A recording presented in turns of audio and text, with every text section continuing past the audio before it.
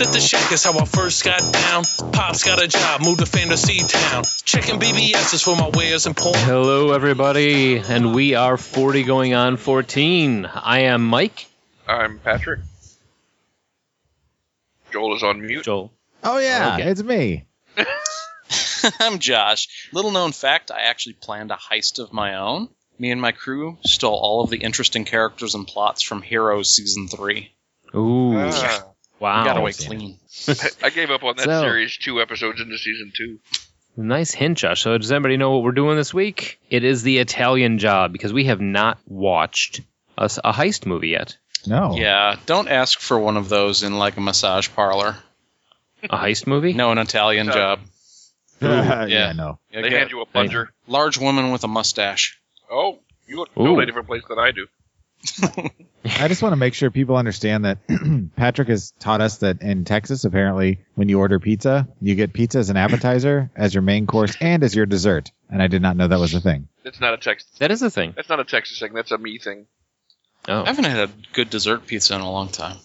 I've never had an appetizer pizza. I don't know what it is. It's like a regular pizza, but smaller. And on a That's like thinner a- crust. Personal pan. It's got to be like a It's pizza like, with it's like a Mexican mozzarella pizza sticks. from Taco Bell, but you can get different toppings on it and things like that. Ooh, here we go. On the topic of pizza, here's a trivia for you, Patrick, to win your next pub quiz. Who was the largest importer of kale, that little green leafy stuff, in the United States before, I want to say it was 2011? Papa John's. Has something wrong. Has something to do with pizza. That's why I guess Papa John's. Yeah, Oh, no. dear. Pizza Hut. No, Pizza Hut. Yeah. That is correct, because they use it to cover up the ice on their salad bars. Oh. I was thinking about decorative. it for garnishes. I really was, at first, and then you said something about that. I Yeah. was trying to think of like like the largest steak houses, using them for like shrimp cocktails and stuff like that. That was the McDonald's. train of thought I was on. Okay. Cocktails? Shrimp cocktails. Elizabeth Shue. Oh, okay. Another Oh, point word association. Sorry. What do you want to know? Oh, okay. Oh. So let's move on. Please. Now we Why? This is going so well. In music, movies, and TV.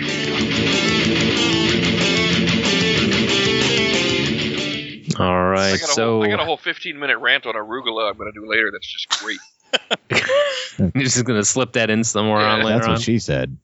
So we're kind of widening our horizons here. Yes, we're moving down to 1969. Yeah, 69. Yeah. None of us were born yet, but My sister this is was. still an awesome movie. Your sister was? Yep. She was Okay, 68, so that counts. There's our loop. There you go. It's pretty sturdy. Pretty sturdy. All right, now one of you fuckers has to write a post explaining that joke on the page. Not it. Not it. Yeah, not it. I don't know. Joel, I just quoted.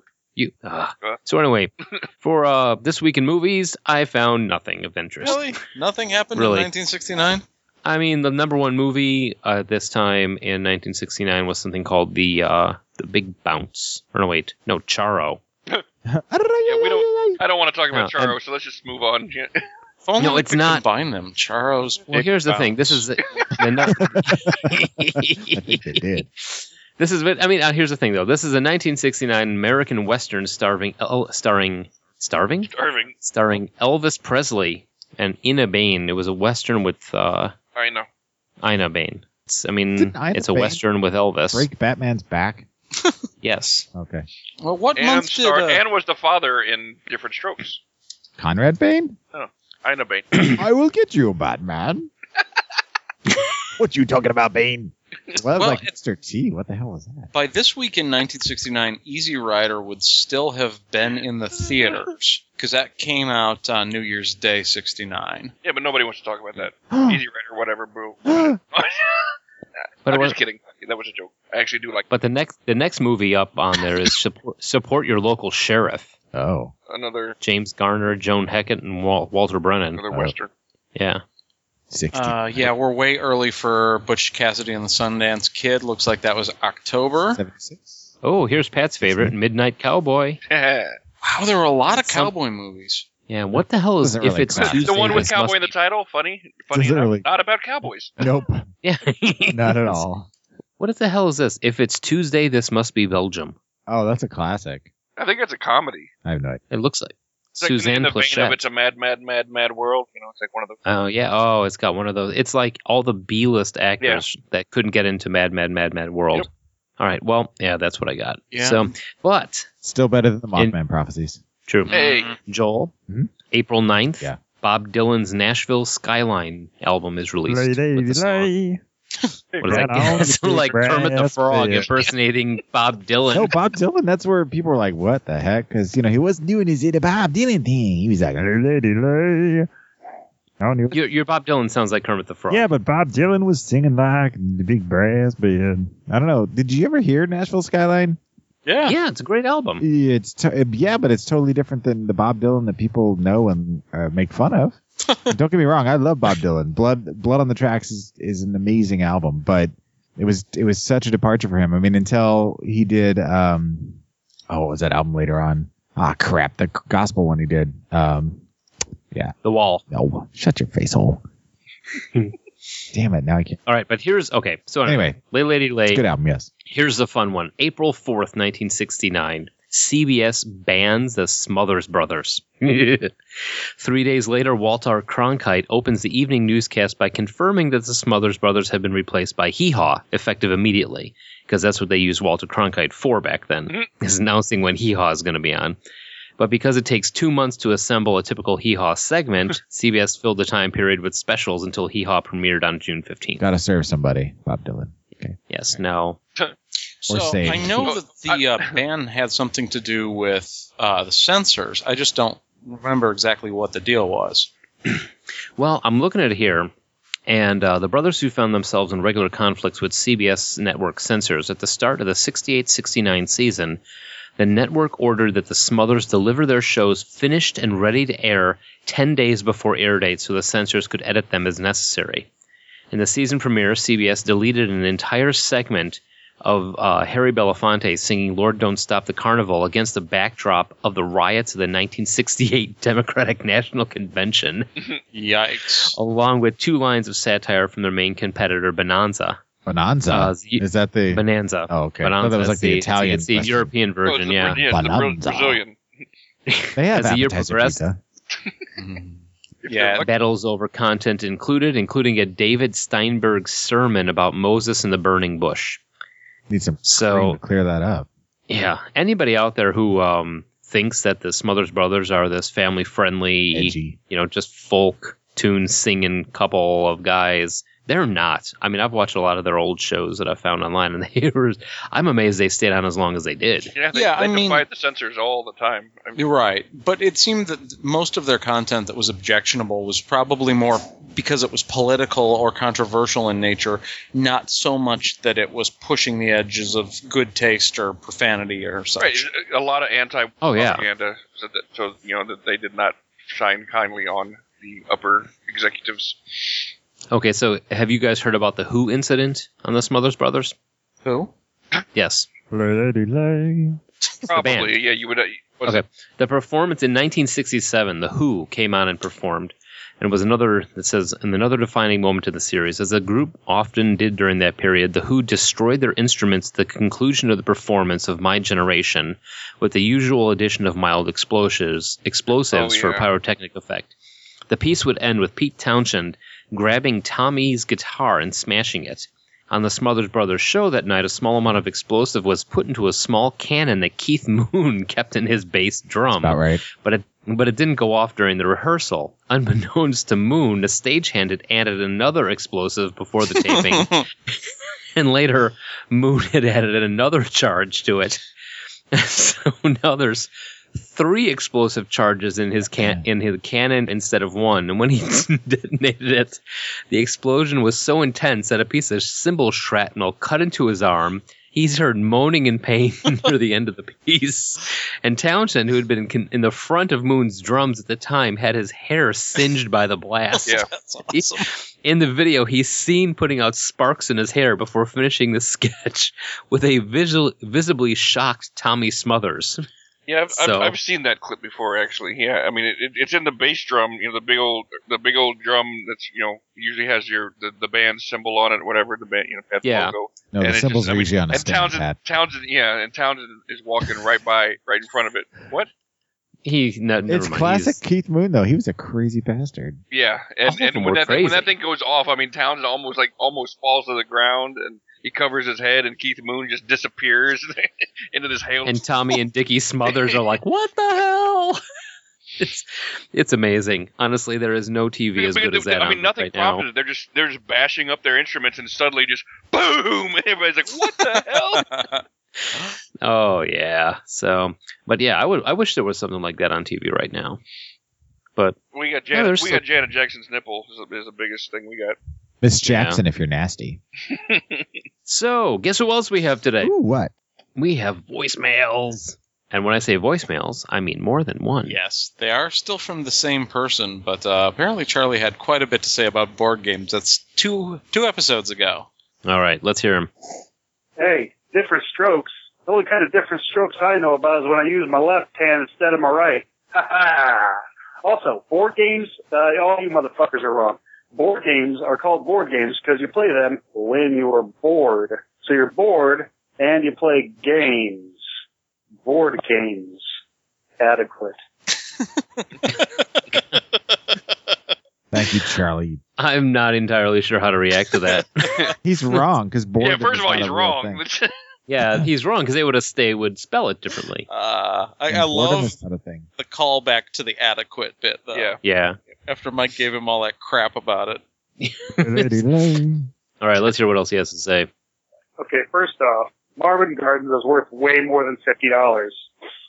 Second, Monopoly is a fucking devil for the person that's winning. And other than that, it is a long, drawn-out beatdown that is no fun, and it destroys families. Monopoly equals devil. It's McDonald's of the fucking board world. Devil. How do you really feel, Charlie? Wait. No, I was No, he waiting didn't. for another. No, I was waiting for adequate another was the second adequate. one. I Yeah. waited for it too myself first time I Yeah. heard. So, but you know what? First off, Charlie, you're wrong. Because if it was board as in I'm board games, they would spell it differently. They don't. They spell it BOARD games. So suck it. I played board games today. It's pretty cool. Were you bored? No. There you go. There's Disproven. no such thing. Disproven. No such thing as So- being bored. Boredom is not a real thing. It's not a word. I don't believe in it. But it's And a that's thing. true. Yeah, I mean, It's not a believe- thing. Don't have to Only- not believe it. I mean, Only boring people get bored. There's no such well, thing. but that still exists. There's always something you can be doing. Well, yeah, but always. I'm saying it does. Well, maybe what they're doing is being bored. That's not a thing. I mean, that's a thing. It's a I thing. don't You believe can be bored. You It is? can't. Nope. You can't say it's not a thing because it's possible. It's Yeah, not. I kind of think it's a flavor of anxiety. Like, ennui's a thing. Yeah, exactly. Ennui? Yes, that's ennui. ENNUI. It is a, Isn't she the new age no, singer? that's Yeah. Enya. Oh, yeah, Oh, Oh, okay. yeah. And Yanni. Oh. she does Lady Lay too. It's if Enya and Yanni had a kid, it would be Enway. Yeah. Ennui is a feeling of listlessness and dissatisfaction arising from a lack of occupation or excitement. And sometimes it can be connected to mental illness or other emotional problems. So I understand what you're saying, that like if it's just somebody like saying I'm bored because they haven't taken the time to be creative to find something to do, I get where you're Exactly. coming from. Yep. Oh, yeah, I 100% agree that, I mean, boredom is your own fault. You should, but it still exists. No. Sure. Just because you don't like it doesn't mean it doesn't exist. And I don't even The hell- necessarily agree that it's your own fault, because I think that boredom can be associated with emotional instability or mental problems. That's How the hell did this show turn into an episode of Dr. Oz? Oh, that's another thing I don't believe in. Dr. Oz. Dr. No, Oz, he exists too. I assure Any you. of those doctors on Oprah and what? All right. Any of those, So, any of those God- doctors, I don't believe any of them. So, hey, folks, if you want I to join make in my on own this Band-Aid. amazing conversation, Doctor Who? Now that's a real thing. Yeah, that's the only doctor that he will actually listen to. yeah. So, if you want to join in on this great conversation, be sure to email us at 40go14@gmail.com, or you can find us on Facebook, or you can give us a phone call, just like Charlie did, at 708-NOW-RAP, W-R-A-P, or 708-669-9727. Nice. So, All right, good night, everybody. But don't do yeah, no. What? It's not the end anymore, Pat. Yeah, it's at the beginning now. Go back to sleep. What happened? Nobody's What landing. happened? So, What movie did we watch this week, guys? The Italian Job. All right, Nope, 1969. Sophie's Choice. You watched Sophie's Choice? Did they remake that? No, he was saying he asked your daughter which movie he should watch, and she chose The Italian Job. Yes. Luckily, she was on board with you guys. Right. Yeah. Wow. She was prompted. So anyway, The Italian Job, 1969, Yeah, 69. starring Michael Caine, Noel Coward, and Benny Hill, directed by Peter Collinson. This is listed as a comic caper movie about a plan to steal a gold shipment from the streets of Turin by creating a traffic jam. The director, I looked up some of the things that he's done that we may know. Tomorrow Never Comes, something called The Earthling with William Holden and Ricky Schroeder. And he's holding a koala. I don't know what that's about. That sounds But amazing. yeah, but on the one that we may know, he is the director who did Agatha Christie's 10 Little Indians. Ah. Ooh. So, which is good stuff. The rest of it, I'm not entirely sure. So, before we get into what we thought about the movie, I'm going to give you a little trivia about this. The British Motor Company, BMC, the owners of the Mini, refused to donate any cars to this film. But the boss of Fiat, the competitors, offered to donate all the cars they needed, including the Fiat 500s, in place of the Minis. The director, however, decided that it was a very British film. They should be Minis. Fiat's boss still donated scores of cars for filming, as well as the factory grounds, and even though the authorities refused to close the roads, the Italian mafia stepped in and shut down sections of the city of Turin for filming, so the traffic jams in the film are real. So the people that you see in the traffic jams, that's the actual reactions of people during the film. That makes it better. Yeah, so it's like, oh, don't worry about it. We'll close it down for you. Oh, you're making a documentary about The Italian Job. We know. Yes. Now eat your appetizer pizza. Okay. They were Chris Christie before he even knew what was going on. Yeah. That's awesome. That the mafia, though they're the bad guys in the 69 movie, they're kind of the good guys in the production of the 69 movie. Well, they probably Oh, yeah. insisted that they be put in that light. They're like, no, you're making us do something bad. Yeah, make it we be badasses. Yeah, we don't want people to know we do nice things. So, as this is a movie primarily about cars and driving, Michael Caine, the star, could not drive at the time the movie was made, and is in fact never seen driving a car. You only had a learner's permit? Or? I don't know. I have to look into that. I'm guessing it may have to do something with license being taken away, maybe? Probably DUI. Yeah, but the only time in the movie that Charlie Croker is assumed to be driving is in the cut between where he takes the Aston Martin out of the garage, and the next shot you see it outside the hotel. But Michael Caine gets out of a stationary Aston Martin after a further cut, so you never actually see the main guy of this heist actually drive a car. Yeah, I dug up why. Michael Caine got his driving test passed at the age of 50. Whoa. Wow. So he didn't drive. I was right. He didn't have his learner's permit. He did not. The first That's car awesome. he ever bought was a Rolls Royce, but he couldn't drive it. Oh, I was hoping it was going to be a Fiat or a Mini. So, and did you guys get the link I sent you about the deleted scene? No. Oh, I missed it. They filmed a scene for the part of the Mini Cooper chase sequence on an ice rink, with the cars gliding past each other, accompanied to Strauss's Blue Danube. That's awesome. And the scene, well, it is awesome, but the scene was cut for timing reasons, but it was included on a documentary. I sent you guys a link, and it is very cool, but in the comments that they said it was slowing down the chase scene incredibly, and it would. Yeah.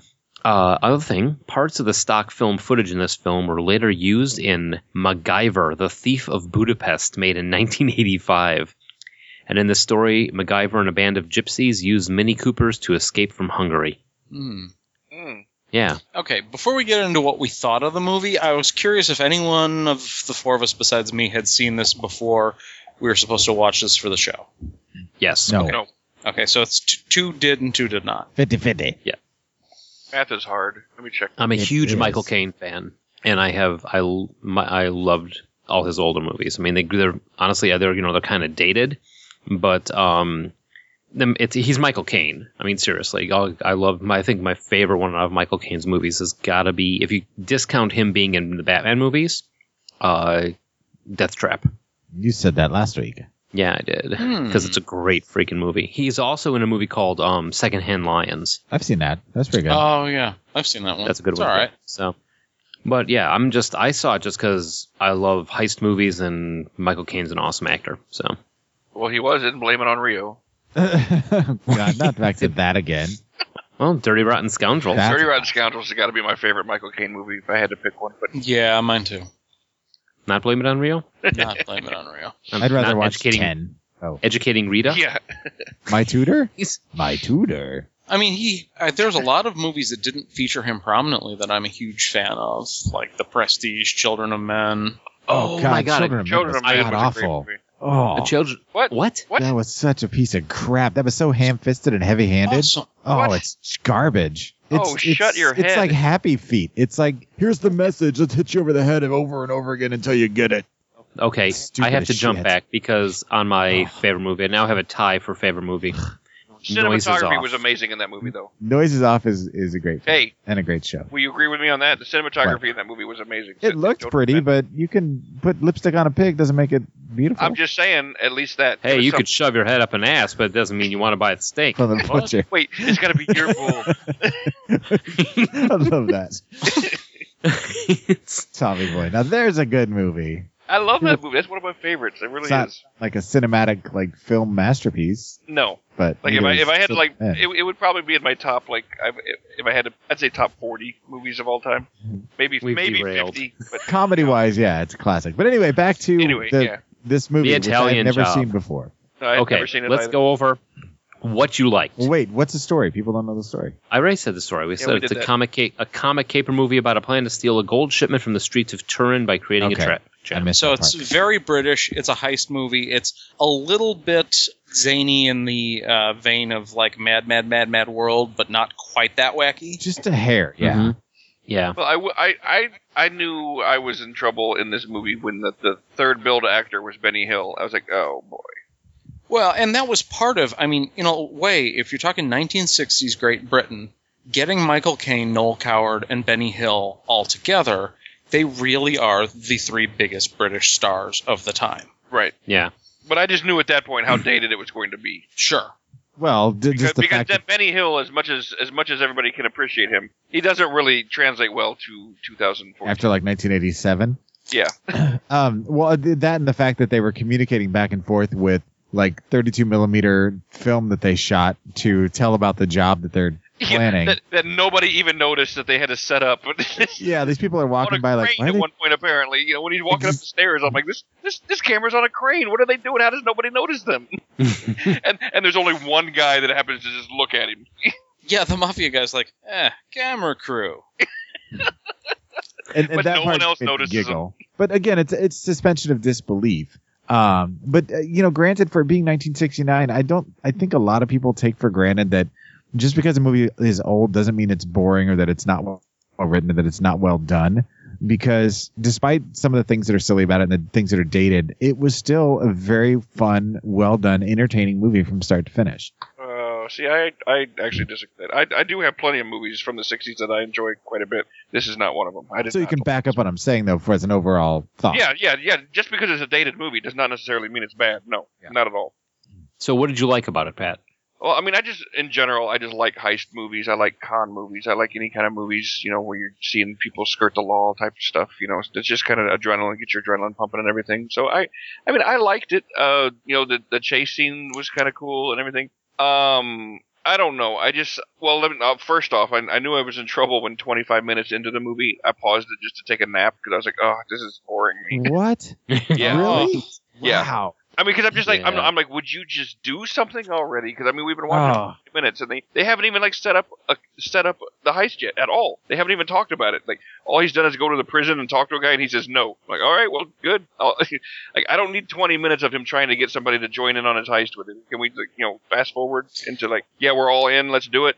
I think that What was- about you, Joel? Oh, go ahead. Oh, I'm sorry. Let Josh. Josh finish. I his just thought. want to respond to what Pat said. It's kind of necessary to set up Noel Coward's character, just like how even though he's in prison, he's more important than just about anybody aside from the royal family. And Charlie Croker's plan is so good that eventually he gets on board because the plan is very good and it is a lot of money, but still an example must be made. You don't just break into his toilet. Some things are sacred to a British gentleman. So I wish I had a purple pooping jacket. Well, Mr. so he needs to Bridgers, get his ass kicked first, and then Yeah. he can give the go-ahead for the job. To which there is a rule there that I did not know existed. You cannot beat up a guy with no trousers. Which I'm going to take full advantage of. Love that. Here we put are him back on to then. Mike with no pants on. Yeah. Never ride a bike with no seat. But I So, gotta say, my biggest problem with this entire movie, honestly, was the ending, and it didn't even really bother me that it ended on a literal cliffhanger. What bothered me was why they ended up there. I'm like, at some point, doesn't somebody say to this driver, "Stop being an asshole"? You know, I mean, I know we're like all celebrating and They were trying to have fun, celebrating. but risking our lives by possibly going over the canyon is not a way to celebrate. When we technically have not even gotten away yet, we're still in our getaway. It just really annoyed me. I was have like, a lot more to say about the ending because the ending's famous, but I almost think we should revisit that subject. I agree with you. all right. So, Joel, what did you like? Oh man, what's not to like? I mean, I think that the build up to the ending was necessary. I think with any good movie with a climax like that, you have to have a slow boil, and I think a lot of times the slow boil creates a better feeling at the end. It may not have some of the rewatchability in some cases, but if you have that slow build, to me, it's like, it's like foreplay.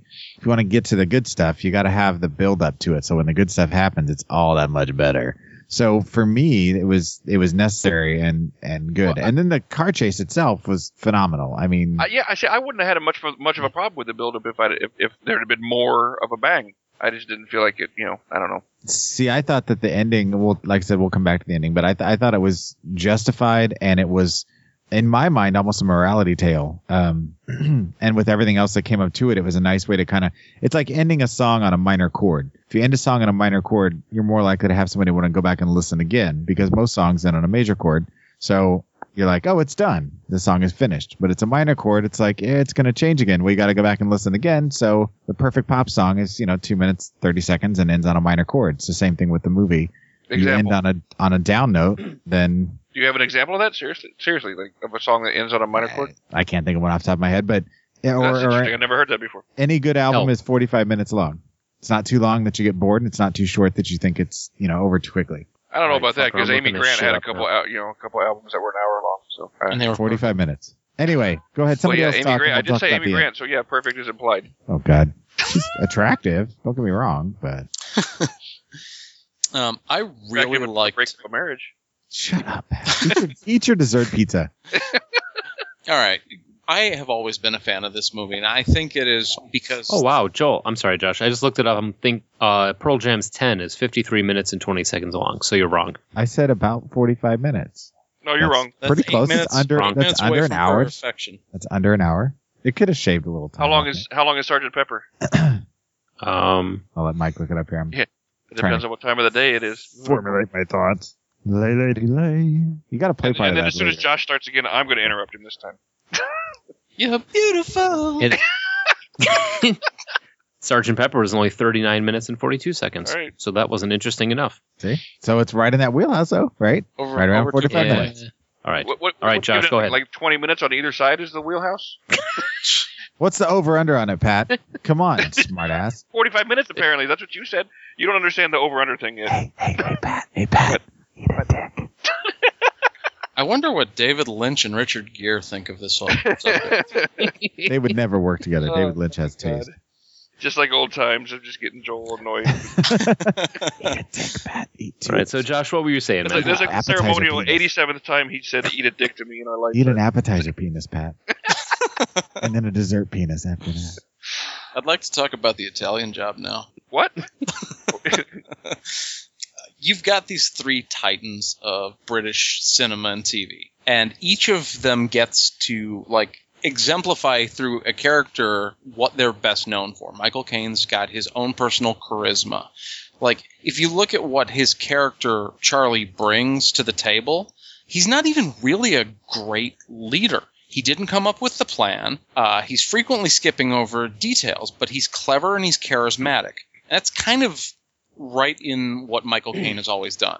Then you've got the aristocratic Noel Coward, the prisoner, the money up at the top. And I love how they even took Benny Hill's professor character and made him wacky with a bit of low comedy, with his obsession with large women and grabbing them and such. And when they were all having the meeting, did Benny Hill eat that cigar? Yes. Yes, he did. I think that was actually a sausage, and the guy next to him thought it was a cigar and went to light it for him. Okay, because I was like, I had to rewind that, and I'm looking at it going, No, it was I a mean, sausage. he's the kind of guy that he would have eaten a cigar. I thought he keep did. it I with thought the he ate whole- a cigar. I really did. See, I have always assumed it was a sausage. Like, See, It was a I sausage. thought it was some sort of food initially, but then look at the face of the stereotypical Irish explosive expert, Right. and the look on his face is kind of like that guy just ate a cigar. Look on his That's what face. that kind of confirmed it for me. I'm like, okay, that was a cigar he just ate. Apparently, it wasn't a sausage because he would have had a different look on his face. The look on his face was like he ate it. Maybe I'll just take my lighter away. so we're Sort of. saying he did not snap into a Slim Jim? Is that the? Is that I'm going with that. Okay, No. so maybe he did eat a cigar there. I don't know. And he likes large women. The plan itself was pretty sweet, and of course, everybody likes the car chase. The car chase with the minis going downstairs and whatnot. And I actually remember the first time I saw the ending, I didn't care for it, and then I don't know. I'm coming around on the ending, right? I saw it coming. Now I appreciate its place in film history. And the debate that, what really happened at the end has been a discussion for all of these years. And I think that the ending, which we'll talk more about later, really, it couldn't have ended any other way and been as satisfying and been the topic of conversation for nearly a half century later. So, how about you, Mike? You know what? This is one of my favorite movies that he has done. That Michael Caine has done, and one of the things that I like about it is that everybody stays to their stereotype. I mean, it is, when I say stereotypical, it is everybody has maybe archetype is a better way to put it. Okay. Everybody stays to their archetype. Michael Caine stays to his I'm the classy boss of this. I am in charge. Then you have Camp Tone or Camp Freddy, which I never knew that camp was a code for gay. Oh, interesting. I didn't know that either. Yeah. That makes sense, I though. didn't either. They called him Camp Freddy, and apparently camp meant gay in 1969, and only in 1969, because I've never heard it before in my life. It's just like Gay Tony from Grand Theft Auto. Yeah. So, but Michael Caine plays I am classy as shit. If I can't convince you to do what I want you to do, I'm going to charm the shit out of you so you do it. Noel Coward is I'm in jail, but I run this joint boss. The mob hits were sure as hell more formal back then. and I don't know where all those guys came from every single time. Because every time you turn your head on the side of this mountain, there was at least 2-3 dozen mafia dudes standing on different cliffs on the wall. And then when you look away and turn back again, they're gone. They were actually mountain goats in suits. Mountain goats are in the mafia? Bitch. So, Italian goats, yes. Oh. no, I like it as I'll say period piece. Sure. I mean, it's super dated. I mean, first off, we thought floppy disks were big. That reel-to-reel computer program that they had to slip on there, and I don't really understand why they needed a computer expert when all they were doing was changing out the tape. But I like the movie for the fact that it stays in 1969. It's not timeless. It's super dated, but it's still fun. It's still a lot of fun to watch. It's still craziness going on. And when you find out all the background to it, they never got permission to close off these roads and that sort of thing, then you realize how much fun it actually is. And there's a lot of cool stuff going on in this movie. The car chase, which I thought going through all those little the little malls and that sort of thing, and the whole scenario with the water on the ground, with the cop falling down, and you've got the little Italian guy who's been scrubbing the floor all day, and suddenly these 3 cars come tearing through. And then the bike wipes out because he's freshly washed and waxed the floor. Yeah, and then he just stands up and walks away. And I'm sure there's a lot of little stuff that I don't want to say don't notice, but don't know. Things that I don't know are funny. Yeah, you've got this, aside from the main beat's pretty much going as planned, there are things that go wrong on both sides. Like, the plan doesn't go totally according to the way they wanted it to, and the police response certainly gets fouled up. There were a couple of opportunities for the police to, like, catch them and shut them down, but one thing or another happens. Yeah, buddy. So I'm a big fan of that. Not as big a fan of some of the music, especially the music at the end. Oh, come on. It's part of the charm. It is part of the charm. But I have to say that if we're just comparing the two, it is one of the more dated bits. Okay. Oh, the music at the very end? Yeah. In the final... it's got a particular name for the piece, and it makes sense because the name of the song is something like "We Gotta Get Going." Get a bloom and move on. Yeah, get a bloom and move on. So, but it does make the entire end sound like a musical. Excuse me. Wow. Yeah, it does. And toss in another trivia. You actually did hear Michael Caine's voice in there. Really? Yeah, he was part of the singers. That's awesome. Yeah, see, doesn't it make... I mean, that's one of those things, like, initially when the first time you watch a movie, like, God, that song is terrible. I mean, and there's a lot of things in that song that I wasn't entirely... I was confused about. Like, what does it mean when you have no bib around your Gregory Peck? It means you don't have a condom on, I guess. I'm guessing that's what that was, but it was one of those things Pecker. where I look over at Suzanne, I'm like, what does that mean? Bib? She's like, I want nothing to do with this, and she left. Wow. But Did you have to watch this one alone? None of the family would sit down with you? No, actually, they got halfway through it. Fair You missed enough. the best part. Yeah. Something other, another trivia in there. Yellow. The character Yellow, because they all had nicknames. Did you notice that, dude? Well, yeah, they had... That was one of actually kind of the weaknesses, is that the ensemble for the heist was almost too big, so there were a lot of guys that kind of blended together. Well, I'm looking at Yellow specifically, because if you did recognize him, you notice he was the guy who played Jesus Christ in the TV miniseries Jesus of Nazareth in 1978. Oh, wow. Which, if you look at the poster for that, you completely recognize the dude. So, But was he like one of the mini drivers, or was he one of the... Because even his number 2 guy barely had a characterization. yeah, I mean, Camp Tony really, I mean, outside of wearing a pink suit. Camp Tony wasn't his number 2. He specifically mentioned one guy, and his entire characterization was, he's my number 2. And he was kind of sour and whatnot. Oh, yeah. But I don't know. Yeah. And that is one of the big differences between the two films, is this is a much bigger cast with comparatively fewer characters that got fully developed. Well, yeah, when they're in the boardroom and he's introducing everybody, I mean, literally, there's like an entire boardroom of people. Of people there, and Benny Hill eating cigars. Exactly. And something else I noticed in the end of the movie, Waldo is freaking everywhere. Are we waiting on Waldo? Waldo. Yeah. I don't know. I saw guys in red and white striped shirts and hats everywhere. So are we ready to talk about the ending? Yes, because Patrick's back from pooping his dessert pizza. Or his appetizer pizza, whatever it is. All right, well, that was probably more the Carl's Jr. shake than anything. Oh, Jesus Christ. Yeah. This is why I have to watch the chat and Skype more often. I don't watch that as often as I should.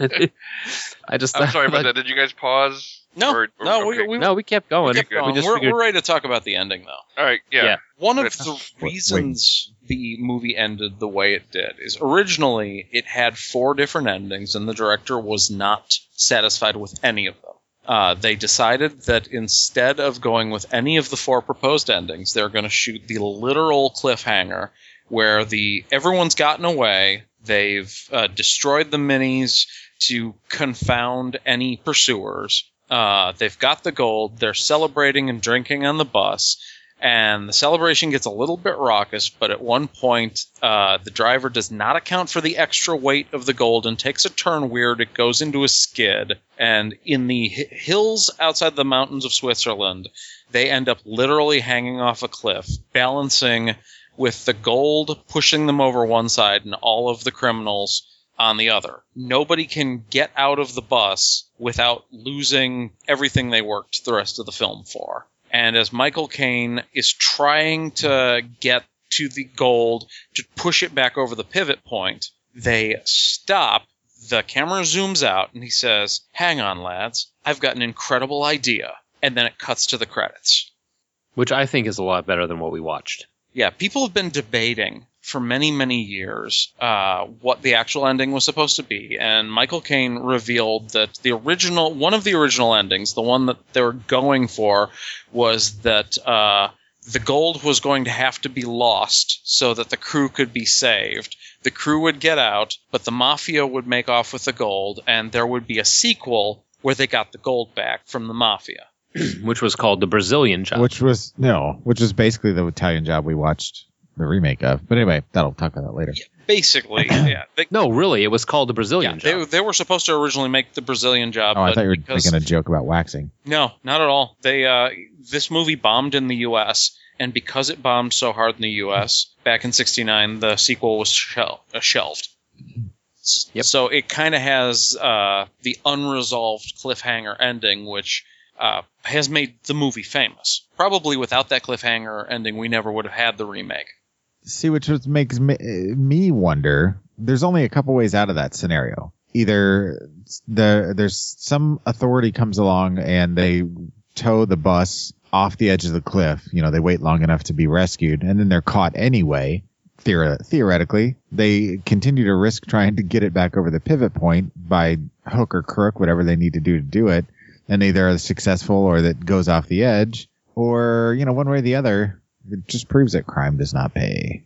You know, a few years ago, they put together a contest for people to write an ending for what happened after the Italian Job. And the winning entry actually came up with a really interesting solution. That the idea he could have had would have been to break certain windows in the bus, pulling the broken glass into the bus to help balance it enough so that one guy could get out and flatten the tires, which would create enough of a force at the back that they could, a bar at a time, actually get close enough to the gold to pull it over. I was thinking if they could fashion some sort of rope and wrestle it from the other side and pull it over, was my thought. But they'd have to fashion a rope out of something I'd probably close. Well, physics just dictates that all they need to do is just move the fulcrum a little bit. So if they would just step outside, like break the windows in the front of the bus and climb out onto the hood, that would probably be enough weight to swing it up, and then they, you know, maybe they could afford to send one guy in to get the gold at that point when they're all the way out there. Hopefully, well, I think physics was out the window to begin with, and the fact that they put that much gold in the back of 3 minis. Well, that's true. They at least addressed that in the remake. But. Yeah, I was going to say they addressed that in the remake, but well, they addressed that in the original too. That there was some concern about whether the minis would actually carry the gold. And they had a brief scene where they were in the garage, and the guy was talking about the transaxle or whatever, and that was it. Right, and it was kind of foreshadowing for the eventual ending because they really didn't pay enough attention to the weight of the gold. Huh. Not at all. Which, if they had, maybe the bus would have successfully made it through Switzerland. Not purposely, I don't know why I said that, but I don't care for the ending myself. I don't know. I agree that, you know, maybe it helped, you know, make the movie more popular because it didn't have an ending, but it just felt kind of, I don't know, for lack of a better word, cheap. I mean, it just seemed like one of those, you know, really bad ways to just end the movie. 'Cause it felt like a serial cartoon, you know, with that ending. I'm like, well, okay, so, you know, do we come back for the next movie to find out what happened? Kind of, you know, it's like, because in serial cartoons, you know, they used to play back, you know, in the 40s and 50s and whatever, you know, they would just play in between movies all the time, and it would always be like, you know, like somebody, you know, on a chase and he goes over the cliff and he's hanging there, you know, that's where the original term cliffhanger comes from. And then it would end, but then you just wait till the end of the movie, and then you see the next serial, and it'd be, you know, you see how he'd get rescued and stuff. So it's like immediate gratification. Whereas in this movie, they didn't even bother making a sequel to let you know what happened. Kind of annoyed me. There's nothing wrong with having absolute endings, and some people just tend to think that, you know, a movie needs to be open ended. And I was like, well, sometimes, but I don't think a heist movie is one of those things because you need a definite conclusion to a heist movie because you're supposed to either get away or you're supposed to get caught. You're not supposed to. They hijack the ending, Pat. Oh, it's like now it's like Inception. Well, they heisted the ending. Oh no. I find it difficult to disagree with what you're saying, Pat, but I do kind of wonder if we'd even be talking about the film if it'd be memorable if it had a nice right. And I do agree closure. that, you know, maybe it did help a lot with the marketing, but I mean, I just I don't like it as a cinema tool, I guess, for lack of a better word. Yeah, you are a tool. I mean, I've been called that. The whole Mini Cooper chase is enough, I think, to give it a place in the annals of heist movies, but the ending just solidified it as kind of an enigma, kind of its own separate chapter. Or yeah, it definitely footnote. gets its own. Yeah, it gets its own section in the heist movies because of it. And for that, I appreciated it because I was like, because after seeing the original, which I've seen before, I was not impressed with it. So I was like, oh boy, I'm gonna have to sit through this again. Only it's gonna be in 1969 and whatever is gonna be different. So maybe I'm not gonna like it even less than I like the original or the remake. Yeah, okay. But I was surprised at how much I did enjoy it, and it made me want to go back and rewatch the new one to see whether my thoughts on it would change and whether or not it would still, if it was that similar to it, and why the remake was not as much of an impact, left as much of an impact as the original did, because I really enjoyed the original quite a bit. Very cool. Well, you guys want to take a break, and we'll come back and talk about the Italian Job 2003? Sounds good to me. All right. Let's take a little break. It's for you, Josh.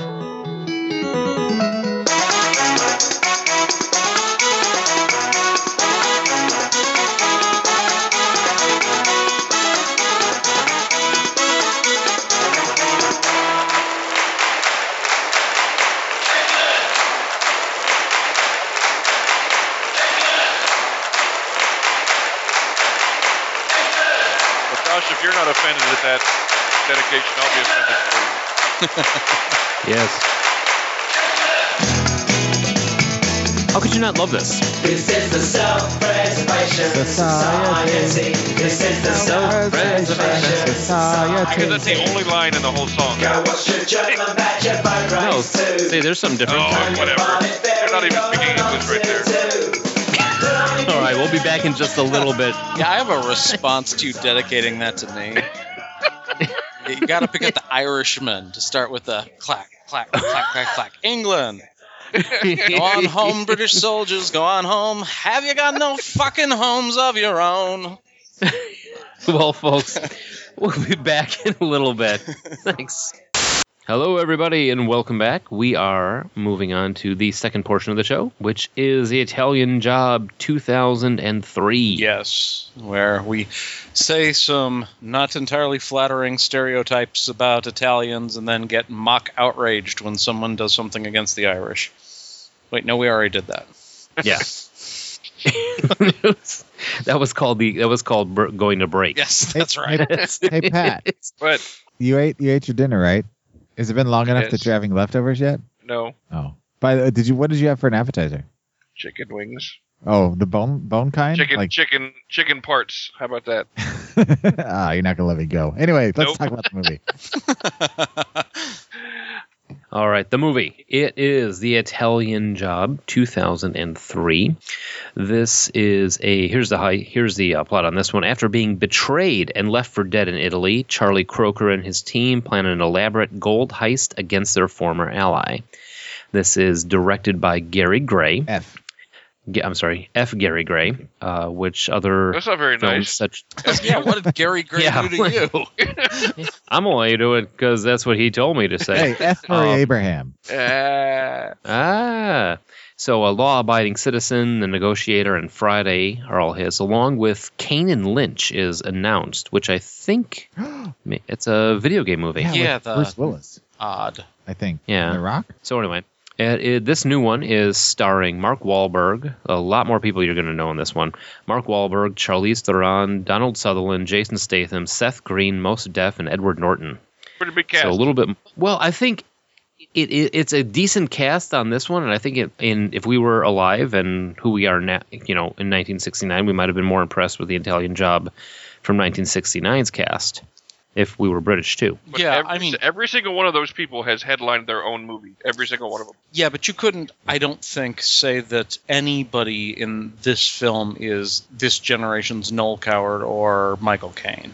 Oh, not at all. No, Coward's a different. That's a totally different ballgame. Right, yeah. Not even the same Yeah. ballgame. And Donald Sutherland, theoretically or technically, is. I mean, he was a A-lister like Yeah. Michael Caine in the He's 70s. iconic. Yeah. Oh yeah. Sure. But he also only Statham, was in the Norton. movie for about 15 minutes. I mean, everybody here, you're right. Everybody, I mean, Mos Def has done leading co-star in movies. Well, and Seth kind of. I Green. mean, in Hitchhiker's Guide to the Galaxy. Oh, and He played Fifth one of the main Element. characters. He still wasn't. Yeah. What? Most Def. Oh, Yeah, he was. Yeah, but he wasn't a Def. lead. No. No. I would think And then more there like was 16 there was a movie where he blocks. played. There was a movie where he played the scientist. That was a made-for-TV movie, though. But See, I'm admittedly, thinking 16 blocks with Bruce Willis. That was a Yeah, co-starring there you go. role. I mean, he was a lead character in that whole movie. But yeah, he wasn't a lead. Seth Green either. He's been Yeah. a co-star. All And right. Edward so, Norton. Seth Green has been a lead in What? Don't say what was- Can't Hardly Wait because he wasn't the lead. No. What was that movie where he played the spirit with the bottle stuck in his head? Idle Hands. He wasn't the lead in that though. He was a co-star, like you said. He was like the He was a co-star. bottle stuck in his head. Anyway, let's move on. Okay. It's not a great movie. It's fun, but it's not great. So we'll give you some trivia on this one before we start into the thumb liking and not liking of it. First off, Ed Norton made it clear that his participation is a contractual obligation and not by choice. Oh, really? Yes, he signed 3-movie deal with Paramount, and he did Primal Fear, his first movie, a breakthrough movie, and he kept dismissing scripts for the other 2 until they coerced him into accepting the role of the Italian Job. So, in interviews, Jason Statham said that in addition to the stunt driving courses that they all received, he got 2 days of driving tuition with Damon Hill, the British ex-world champion F1 driver. And they all, however, said that Charlize Theron was the best driver among them, though. Nice. So, the principal actors in the movie did most of the stunt driving themselves, while the principals needed stunt driving lessons. Most Def needed a little bit more work because he didn't have a driver's license when they started production. So he has that in So- common with Michael Caine. Yeah. Yeah. Oh, The Metro tunnel set, where they were racing through the tunnels, was so huge that it wouldn't fit in any soundstage in L.A. They built it in a hangar where the first space shuttle was assembled, That's awesome. and they used every single inch to do that scene. yeah, just a tip.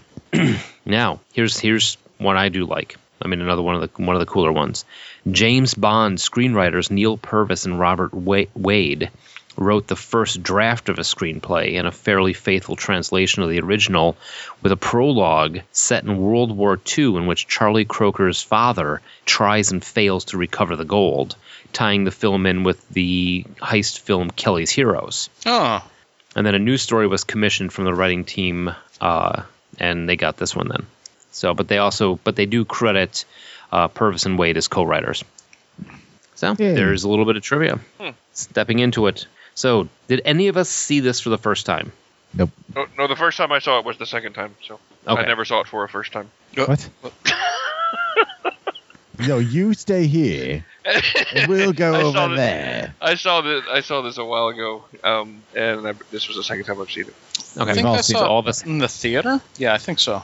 I might have seen this at the theater also. I kind of recall seeing it, but I do know I saw it before. Yeah, I know I didn't see it in the theater. I saw it on cable.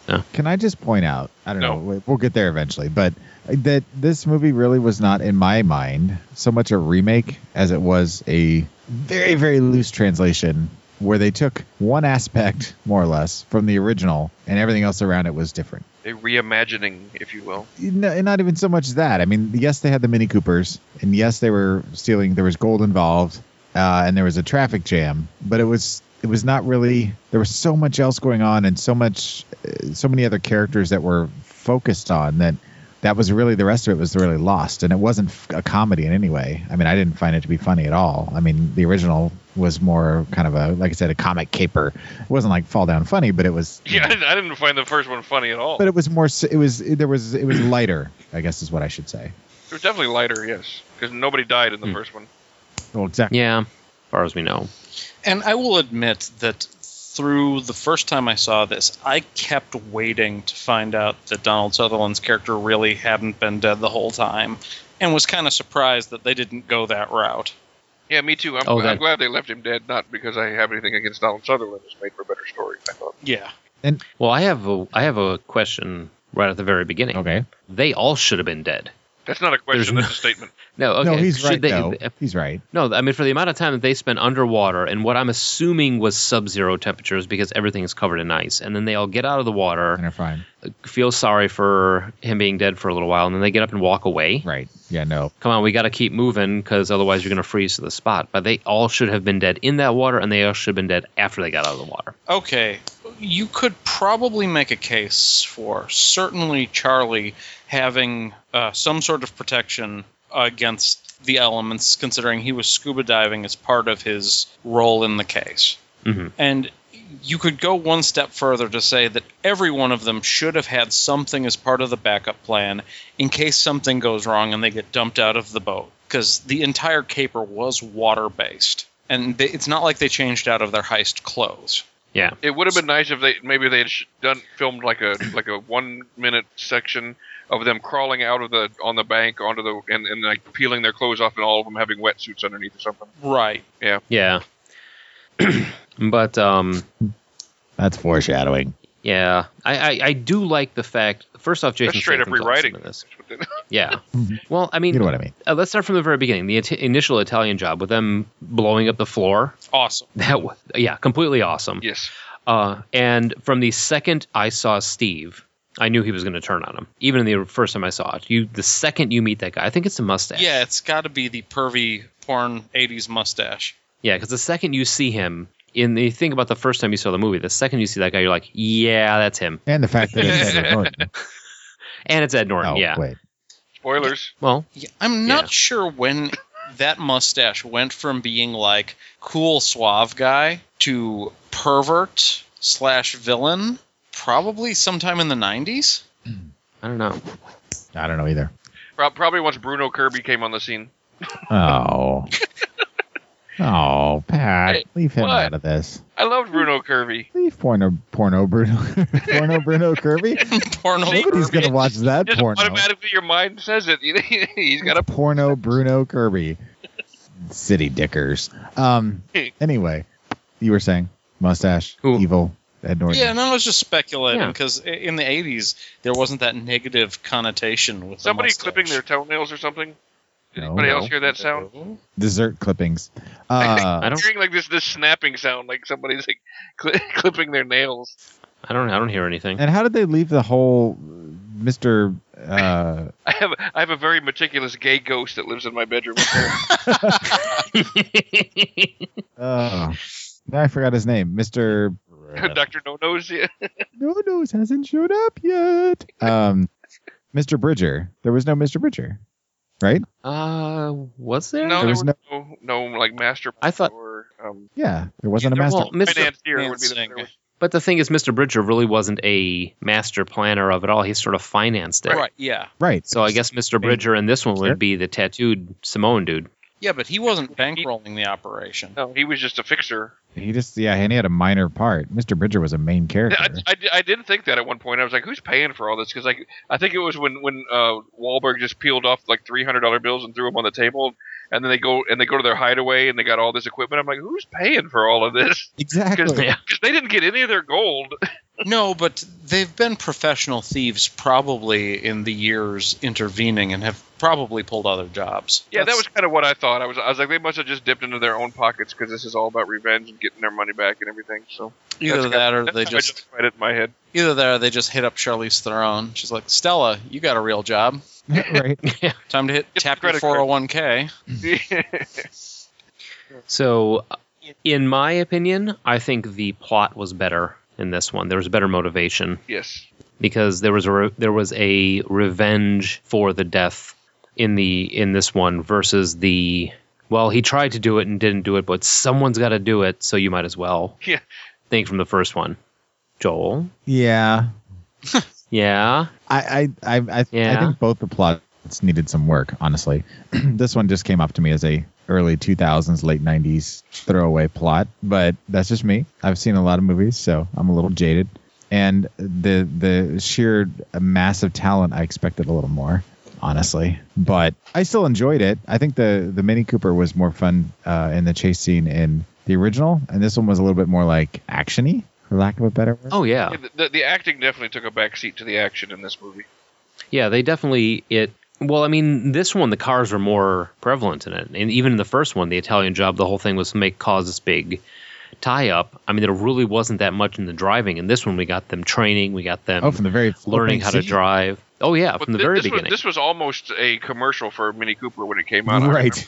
I mean, Oh yeah. the cross promotion was big with this one. They were trying to sell the hell out of Mini Coopers through this movie. Yeah, I can't remember seeing too many modern Mini Coopers in the U.S. before this movie came out, and Right. since they've been kind of everywhere. Right. Speaking of David Lynch and Twin Peaks, But they should have a Mini Cooper in there. Mini Mini. Cooper. No, Yeah, Cooper. because this really was the relaunch of the Mini Cooper as a standard brand, kind of like when VW Bugs got rebranded. So when this Now- movie was released was right about the time when they released the Mini Coopers again. I've already stated I think that I'm a fan of the original ending of the original film, but I did like the one thing I did like about this was and I don't know if we want to give anything away or not, but the slight twist on the end when you realize what's going to happen to Norton's character. Mm-hmm. That part I Yeah. enjoyed. That was very satisfying to me. It was a good, satisfying way to end that character. Where it was his own self-interest that pretty much tied him up, and his own lack of imagination that caused his own downfall, pretty much. He was hoisted on his own petard. Ooh. Wow. Look at you all fancy We need words. to eat a appetizer pizza every show. I've been motivated by the power of the pizza. And your chicken tenders. What I do They think were is cool boneless about chicken this wings, one. Joel. Just get over it. The fact that they let Steve know that they were alive. I think that was a cool twist in the movie. Yeah. At the whole scene in the restaurant, because it's like, all right, we just laid our hand on the table, and how is this going to end up now? Because Steve, while he was a schmuck, he was no slouch when it came to planning heists. He was a criminal just like the rest of them. So you had this kind of like challenge between the group, between what was Marky Mark's character's name? That's Charlie again. That's Charlie. Yeah, That was the Charlie. main Yeah, character. yeah, Charlie and Steve trying to figure out who's going to outwit one another. So, Well, I think part of that is because they know that if they don't step in at that moment, the plan is screwed. Stella's been made, and if they don't tip their hand at that point, she's in big trouble. oh yeah, it was totally to get her out of the situation after she said her father's quote. But you just gotta, I would, when they started all popping up around the restaurant, I'm sitting there going, were they really just planning on sitting all around this restaurant throughout the whole date, listening to everything, just in case, all four of them? Like, what if he gets up to go to the restroom and just spots one of them? Well, here's the thing though. This is a guy who who killed their best friend. Charlie Croker is essentially his substitute father. Oh, I don't so blame you him for are having somebody there. It was just funny that all four of them they just all come out of the woodwork like, oh yes, we're all here. It was just funny. Yeah, it was kind of because when Mos Def showed up too, that was kind of screwy Yeah. too. Like, what are you gonna stop? Yeah, better not be on your left side. Well, and at that point, I guess the real answer is because it makes a less interesting movie. But they've tipped their hands. They've got him in a restaurant. They could always just take him out back, shoot him in the head, or beat him to death, and then figure out how to get the gold later. Exactly. that's not the way they were, though. Yeah. Yeah. They weren't the kind of criminal that was out to hurt anybody. They were out to do the job and get away scot-free, but without injuring other people or taking lives. So. That's true. There's a big point made of how they took all this money without ever pulling a gun. Exactly. But what they could have done was they could have just had the Russian guy, the Ukrainian guys, say, hey, this is the guy that killed your guy. This is where he lives. Go get him. Once they go in there and kill him, they just walk in behind them and just go to the safe and open it up and take the money. Wouldn't have even had to give the Ukrainians a cut. Yeah. But it wouldn't but have they been actually do make. satisfying. Well, they do make a mention in there also that they can't compete because they're not gunners. Sure. That's why you have They didn't somebody make else do that dirty work. Yeah, and they have the battle between the I think I Mini missed and the my calling. helicopter. I missed my calling. I should be a mastermind criminal. Well, I gotta go, guys. You should. I got plans to make. Oh, Jesus. I also like the inflation between the Italian jobs, where the first one it's gold worth $4 million, and the second one it's $34 million. yeah. I like how did they. anybody oh, notice? Oh, good. Go ahead. When they're looking in to try and figure out Edward Norton's weak spot, and they're like, "Oh, he watches television, and he's watching The Italian Job on his big TV." No, he wasn't. I didn't catch that. He wasn't watching The Italian Job. He was why I didn't watching. The Italian Job. No, he was watching Italian Job. Alfie. The Italian Job. Alfie. Alfie, another damn Michael Caine son. movie. Yes. Let me have my day in the sun. No. Which they remade later with Jude Law. Yes, I which think he is was another- watching Blame It on Rio. He was watching The Dark Knight, which wasn't made yet, which was really weird. Yes. That's another movie we have to watch. Elfie and the remake. Oh, and The Dark Knight? Yeah, those I go was good gonna say together. Batman and The Dark Alfie Knight. and The Dark Knight, yeah. Yeah. Okay, so Elf. we're gonna get to it eventually, but how do you feel about the ending on this one? Much more concise. I mean, I mean, like what Pat said earlier was, in a heist movie, you want to know they got away. Sure. I would say that it was satisfying, much more satisfying, but as a result, much more forgettable. Yeah. I felt Yeah, it was. Go ahead.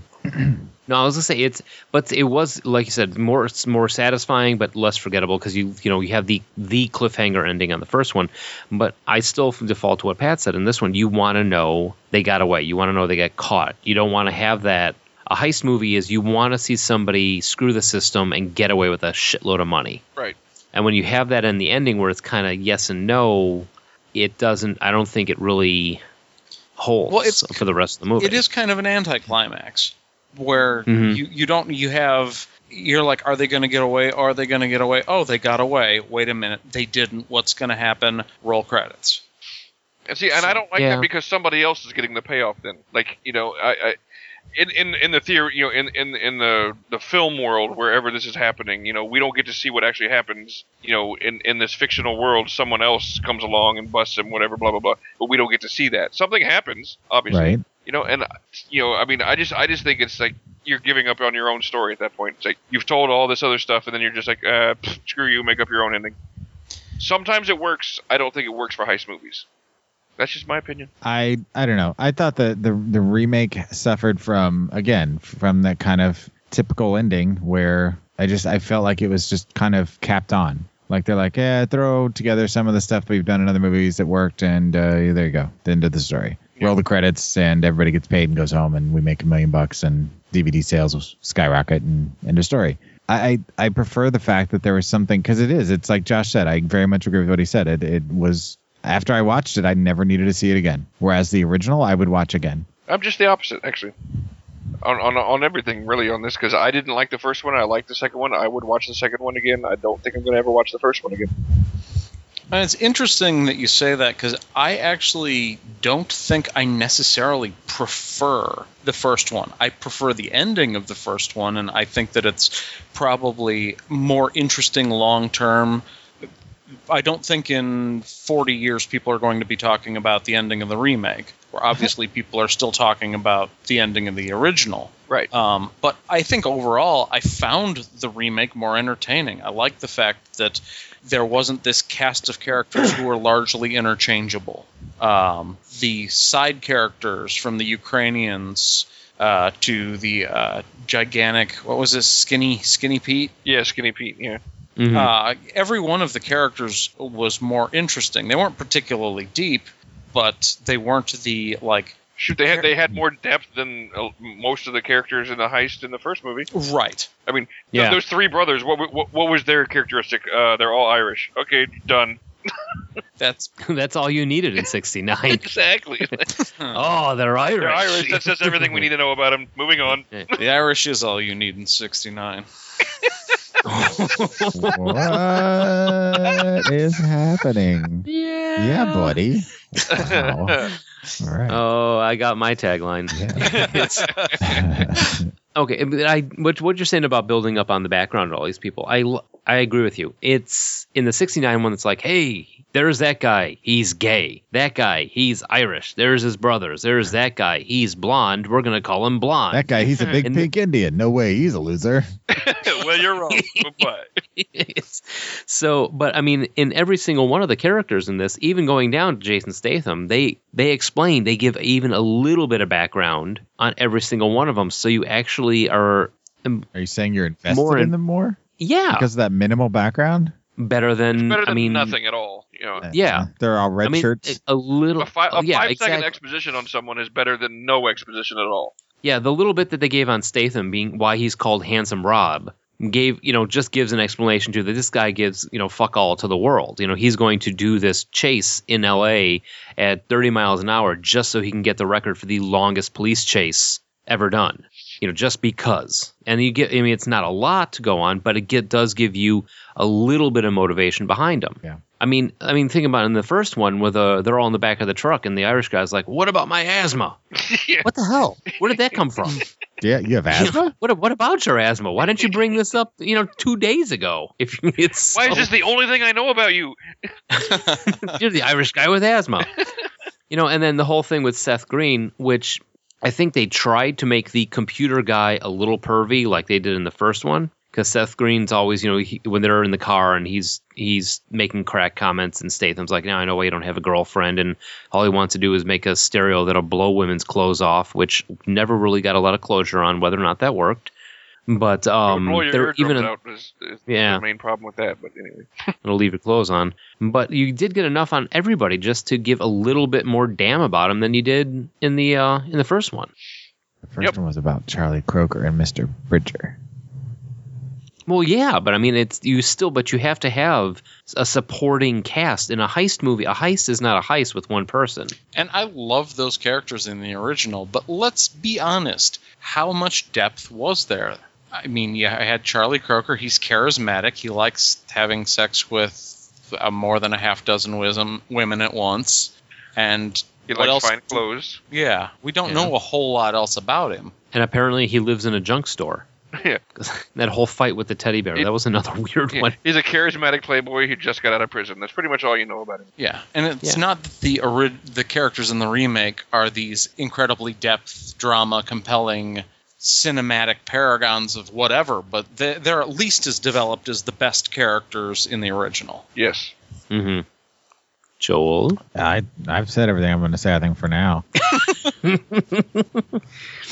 All right. I was sad when the pawn shop guy got shot. He was a good actor. I liked too. him. He did a very good job with that role. Yeah, he was, and his character was kind of fun too. I was just like, You're kind of fun, Steve.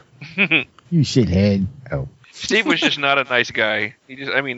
Aside from the fact he was a murderer, he was just a prick. I mean, like even the way he talked to his security guard, I mean, you're just a jackass. There's no reason to be that mean to everybody.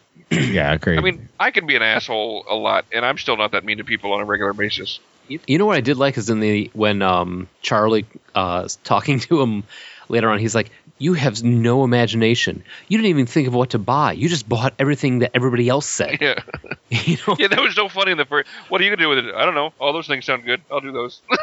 Yeah. Oh, and then when Mos Def and Statham are sitting out in the car and they see the house, and Mos Def is like, "I'm gonna blow this shit up right now." Right. But I liked both of them. But again, it's years from now we're gonna look at this and it's gonna be just as dated as the '69 one was.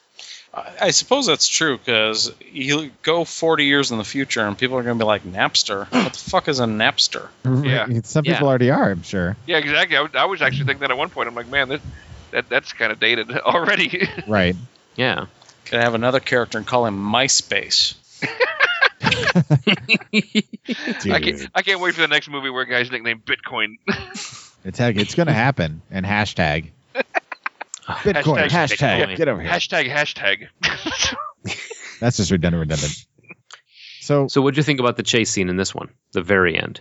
Like we said earlier, it was more actiony, less fun, but it was still enjoyable. Don't get me wrong. But What do you mean? It was still fun. Yeah, It but just it wasn't wasn't the same like way. episode of Benny Hill fun, where you're Right. driving up on top of the roof of a large building and then driving around in circles until the cop follows you up there and then leaving him there. Yeah, what the hell was Yeah. that about? Why did they drive up on top of that building?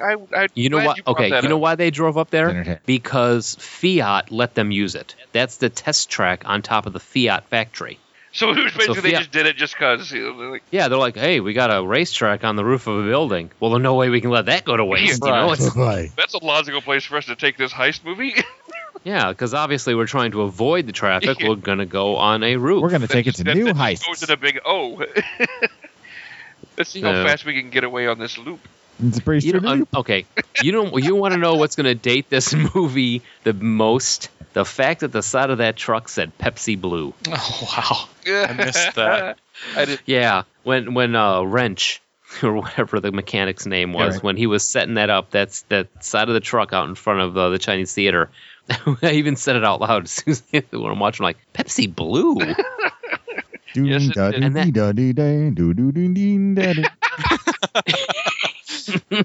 Sorry.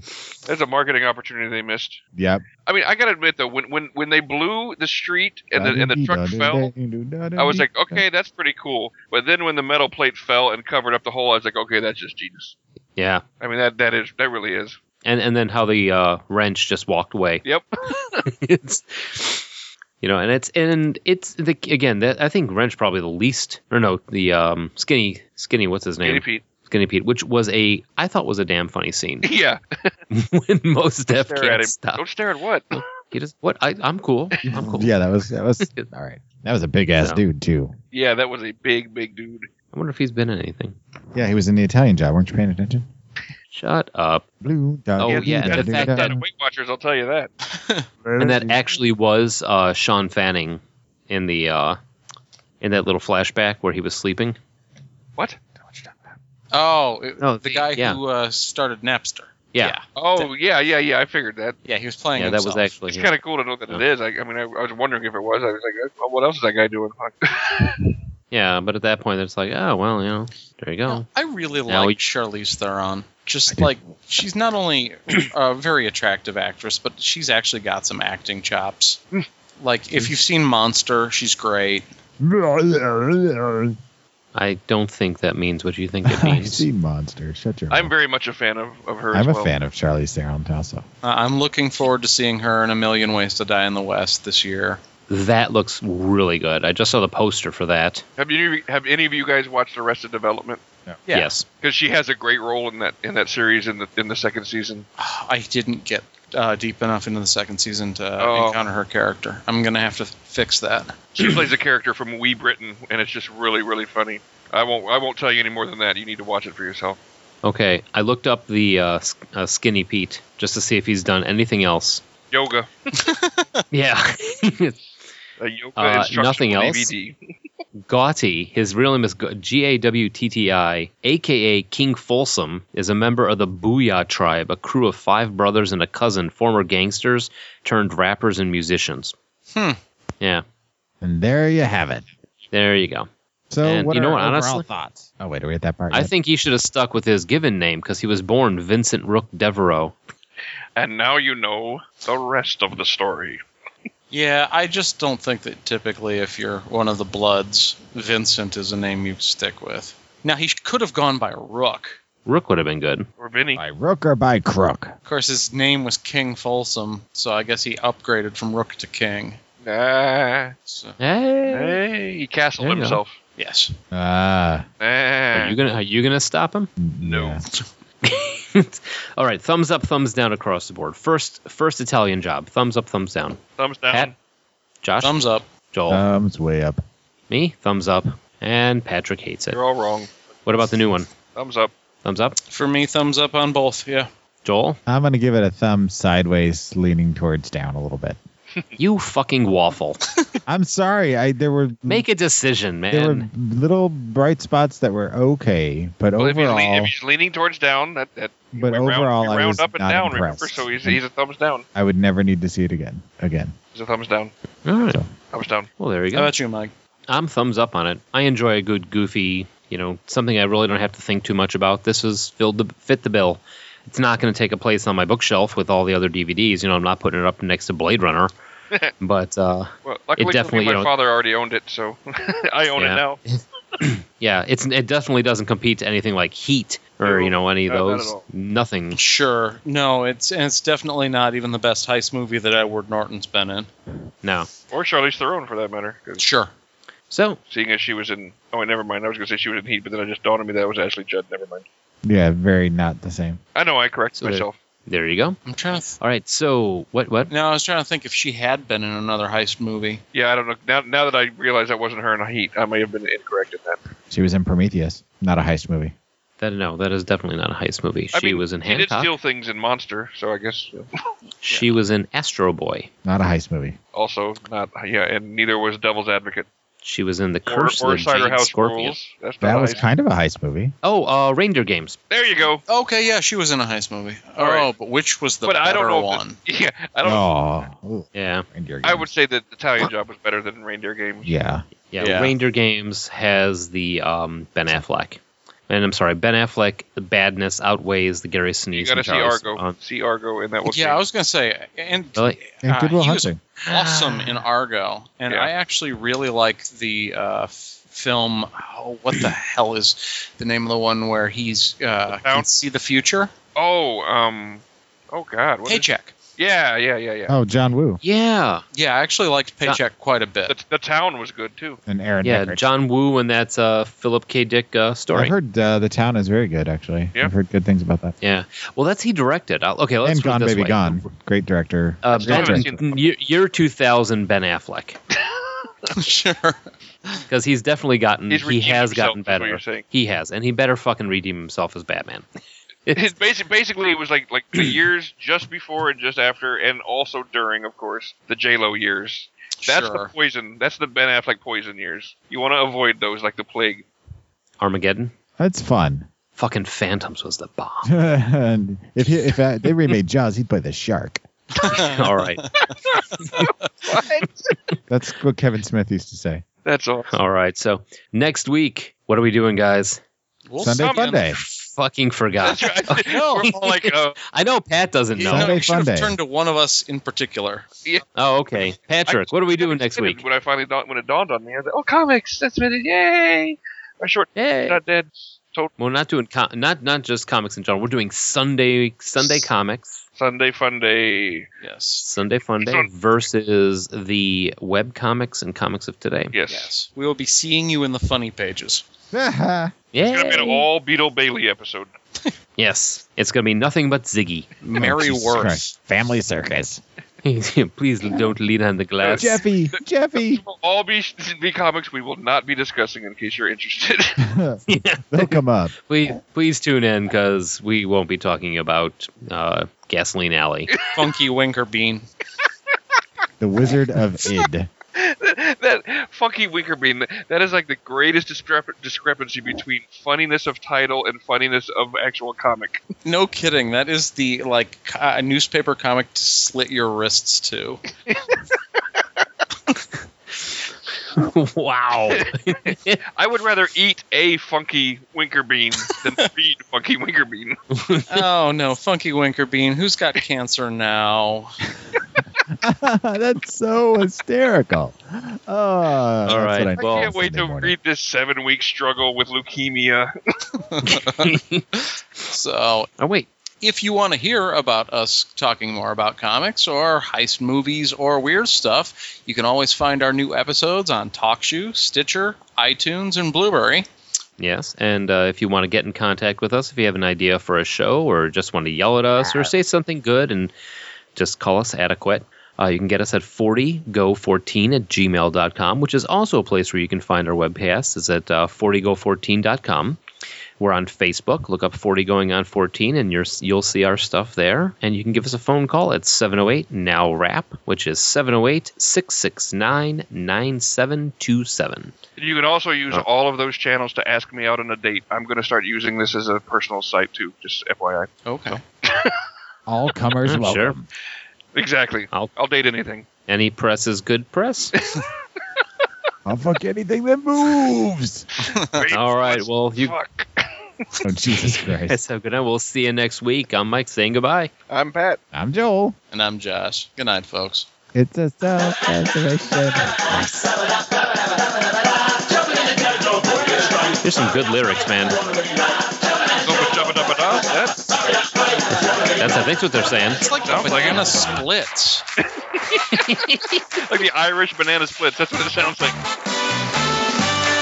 It'd be a banana split with Guinness on it.